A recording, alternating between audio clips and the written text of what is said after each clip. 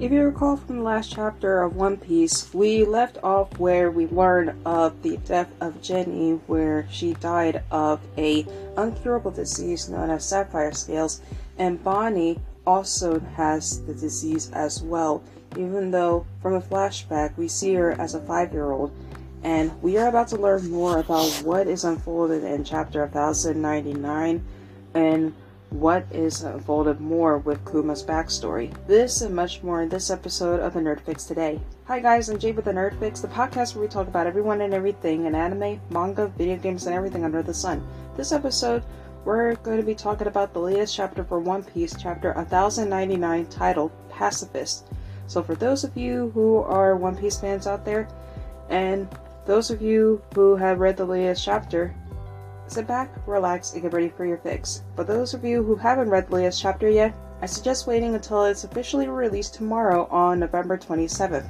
But for everyone else who had early access to the chapter, let's continue on ahead and dive right in.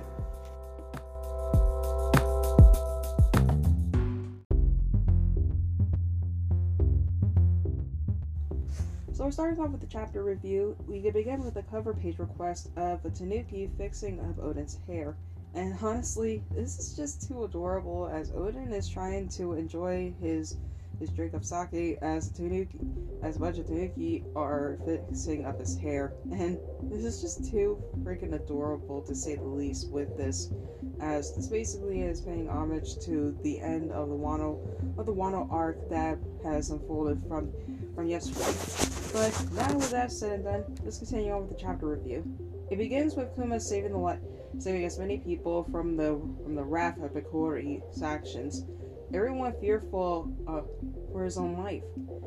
Fire begins to rage from afar, and Bikori say he took inspiration from a kingdom in the east, doing the same thing similar to the Curry favor with the world nobles.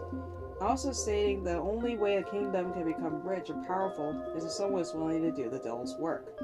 And met with opposition from people, but Bikori states that they're not seeing the big picture and orders them that some of them should be killed for not following his same ideals. However, Kuma finally arrives at the castle and demolishes it despite Bikori's warning of potential consequences. And with that, the night would go as in history for Sorbet as the Solo Revolution. Then we pan over to the Holy Land, where Saturn is informed of Sorbet receiving a new king. And it said the king is Kuma himself. The people desperately wanted him and did so, but only in name. And with that, the kingdom was ruled by the previous king before Bikori, named Bulldog, who the people were very fond of. And Kuma resided in the church, healing the elderly people with his powers, and the people would still call them their king, despite even being the king for Sorbet's kingdom. So, even though he was all the efforts that Kuma's done, he still would help out the elderly people with his powers, even after everything that he's done, which just shows the kind of person that Kuma is, and that's just really sweet. However, one day, Kuma and several others see Bonnie, who is grown up, running around, and it shocks everyone, even though she is supposedly 10 years old, and she's trying to build up stamina so she could sail with Kuma, but unaware of her current condition.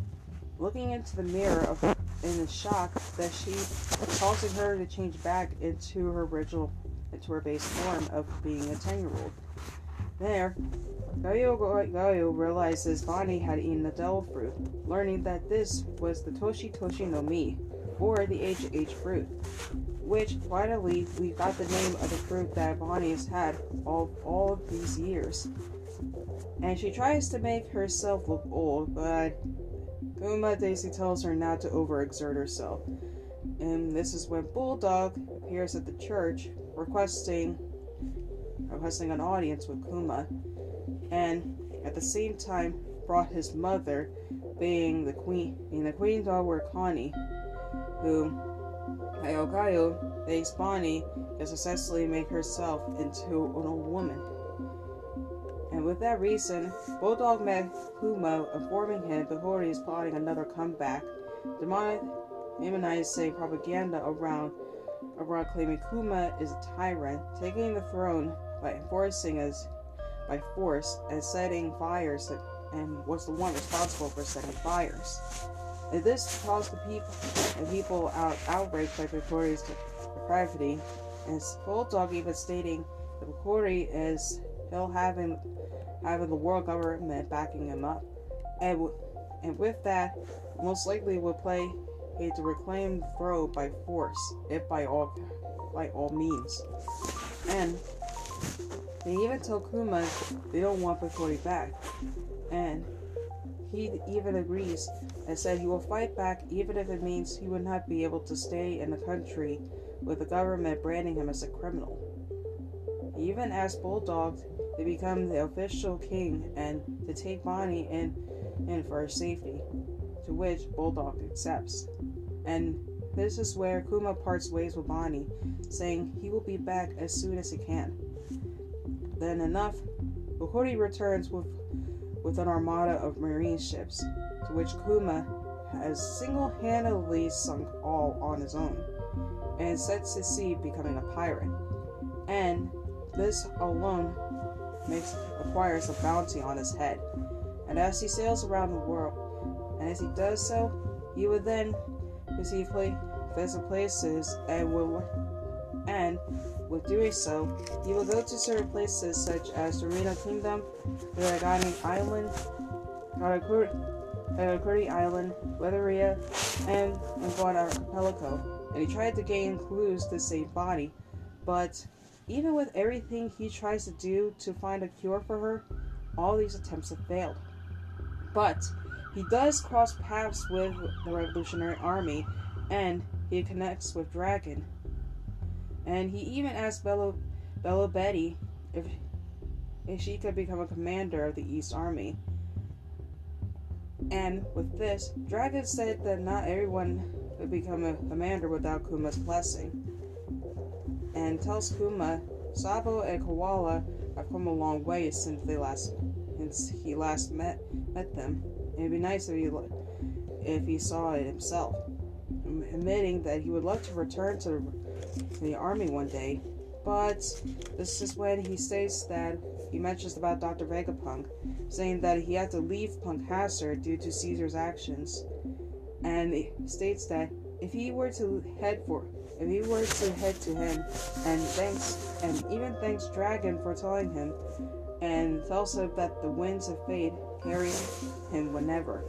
So, and this is something that is really telling. With him saying that the winds of fate carry him, this could be a little bit more of a clue of what could be a power that Dragon has. This could be something in connection to maybe a Logia or a mythical Zoan that's a connection to the power of him controlling winds. So, if this is the case, I am dying to know of what Dragon has, because something that is to be revealed in the next chapter, I am anticipating of what this is going to be. Finally, Kuma returns home and reunites with Bonnie, who has finally learned how to fight. And they go to the Marine Science Division Lab 8, where Dr. Vegapunk tells Kuma he's able to cure Bonnie using a stem cell transplant.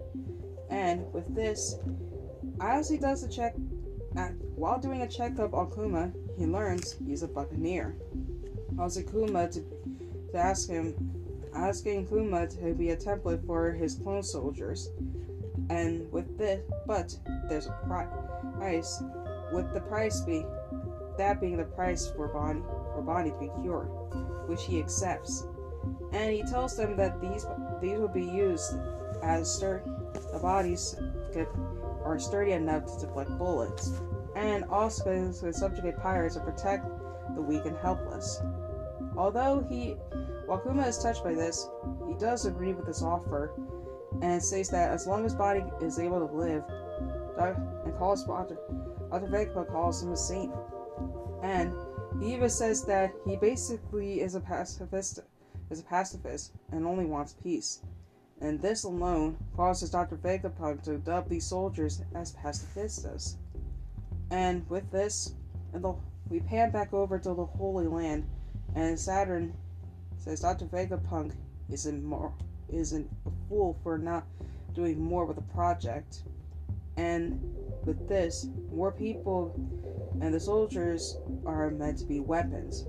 More people can kill and pretend and more potent than they are. And with this, he says his own plans, or if he has their own plans to go forward for the project. And this is honestly where this chapter ends.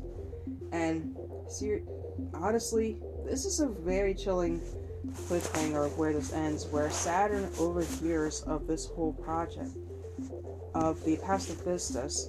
So, hearing what this goes on for what Saturn just overheard just goes to show of he knows about the Pacifista Project 1 and 2, of how he mainly would have had this whole thing stopped.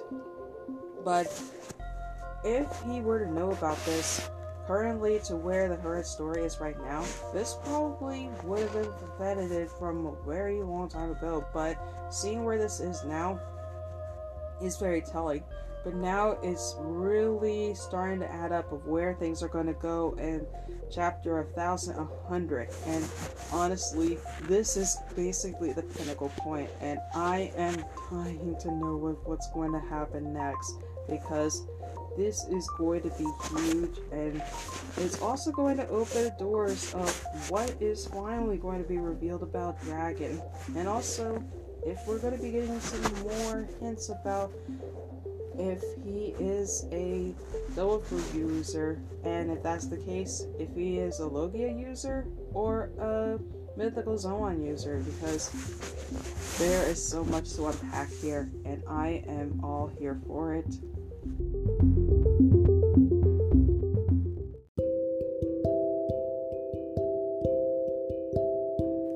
So what are your thoughts on the latest chapter for One Piece? Did you like the chapter? Did you not like the chapter? Let me know in the questionnaire I'll post on Spotify at the end of the episode. Let me know what you guys' thoughts on the latest chapter.